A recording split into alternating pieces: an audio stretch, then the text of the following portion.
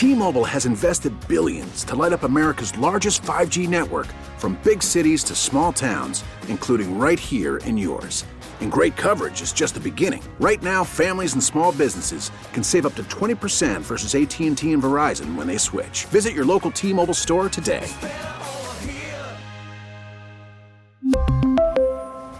Plan savings with 3 lines of T-Mobile Essentials versus comparable available plans. Plan features and taxes and fees may vary. Local people, local stories. This is the All Local from 1010 Wins. I'm Larry Mullins, and here are today's top local stories. And we begin with the guy who hit 2 businesses over the weekend dressed in a hazmat outfit, but taking what started as a robbery at one of the locations to a whole new level, murder. Police say the intruder went into a bodega on the Upper East, shot and killed a worker, but they think he was responsible for at least another incident. Same outfit, just 5 minutes at a deli, 15 minutes later at a deli in the Bronx. And cops are saying there might have been 2 others. And now police are double timing it, trying to catch up with this guy, hoping he won't strike again. Police say he was wearing a white suit with a black mask when he shot an employee at Dayona Deli. This is on 81st Street and 3rd Avenue Friday night. And then rode off on a scooter. They pronounced the victim dead at the scene. Cops say he's the same person who pulled a stick up inside Yaya Deli and Grill in the Bronx. Nobody hurt in that incident. A memorial sits outside the Dayona Deli now for the 67-year-old victim who was killed. Police have not released their name because their family is overseas. Well, police have put out photos now of 3 people who surrounded and beat up a man and a woman in what they're calling an anti-Asian attack in Queens. The Hate Crimes Task Force looking for them after a 44-year-old woman and 24-year-old guy were attacked while walking along Junction Boulevard in Roosevelt in North Corona last Thursday. The suspects drove up in a little Acura SUV. Cops say a woman inside the vehicle yelled an anti-Asian slur at the female victim, tossed water at her. She then allegedly got out of the SUV along with the 2 men and assaulted both victims, punching and kicking them in the head. They jumped back in the SUV and took off down Roosevelt. The victims were treated for head injuries. The video of the attack is on our website. If you recognize these folks, they want you to call Crime Stoppers at 800-577-TIPS. And now to outdoor dining. Oh, yeah. Without question, restaurants say it helped a lot during COVID. They had a place to shelter customers without compromising, health and safety mandates inside. Well, now it's caught on, leaving the city with the question, okay, how do we keep this going without turning our fair city into something that looks like a third world encampment? Mayor Adams wants to see clear standards for outdoor dining sheds. We should have, in my belief, 1 or 3 models, different ways it should look. He called them COVID cabins in his State of the City address, and there have been complaints about trash, rats, abandoned structures. We want to make sure the city is clean, and we want to be the cleanest big city in America, and you can't do so if you have an unregulated industry of outdoor dining sheds. The DOT has dismantled 238 outdoor sheds. A city council bill calls for seasonal sheds in the street. Juliet Papa, 1010 Wins on 92.3 FM. I hope they don't get rid of a really neat little Italian restaurant around the corner from here. Their shed looks beautiful. I shouldn't even call it a shed. It's a beautiful extension of their building with, ivy running and all of that. On the other hand, there's another place up the street that looks like a sugar shack, from back in the day. Anyway, from dining sheds to sidewalk construction sheds, the borough president in Manhattan says enough already. We need to get rid of all this scaffolding.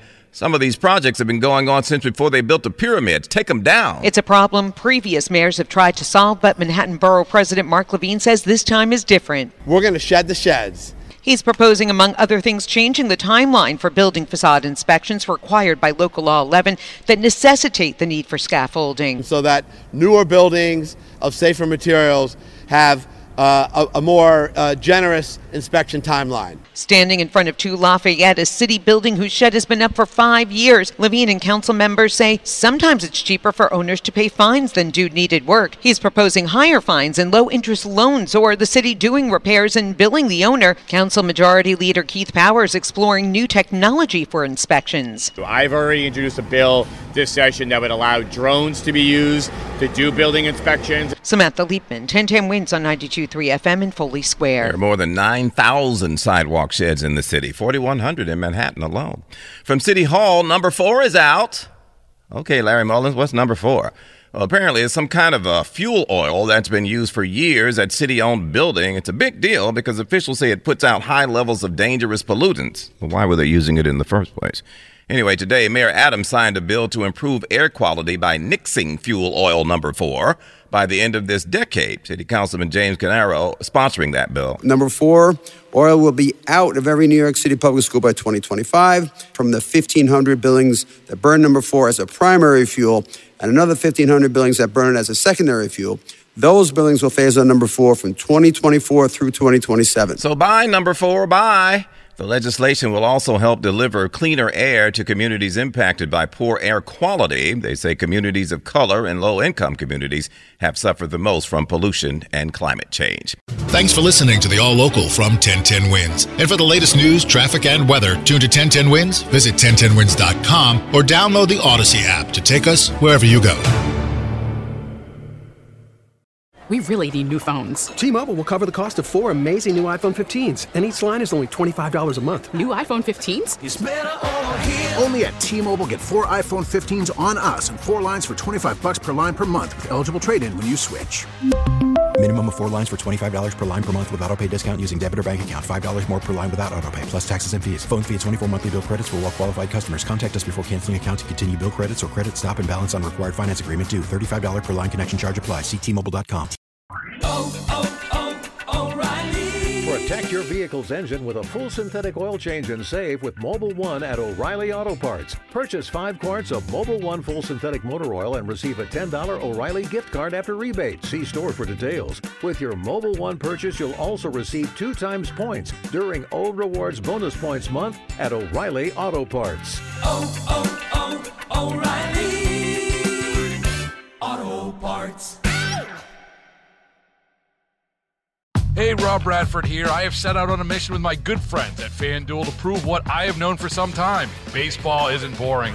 Now I have a daily podcast to prove it with some of the most notable people in the baseball world, screaming baseball isn't boring from the mountaintops, or at least agreeing to come on our show. Players, managers, GMs, and yes, even the commissioner of baseball, Rob Manfred. It has been a constant wave of baseball's most powerful voices. So join the revolution. Subscribe and soak in Baseball Isn't Boring. Listen on your Odyssey app or wherever you get your podcasts. You'll be glad you did.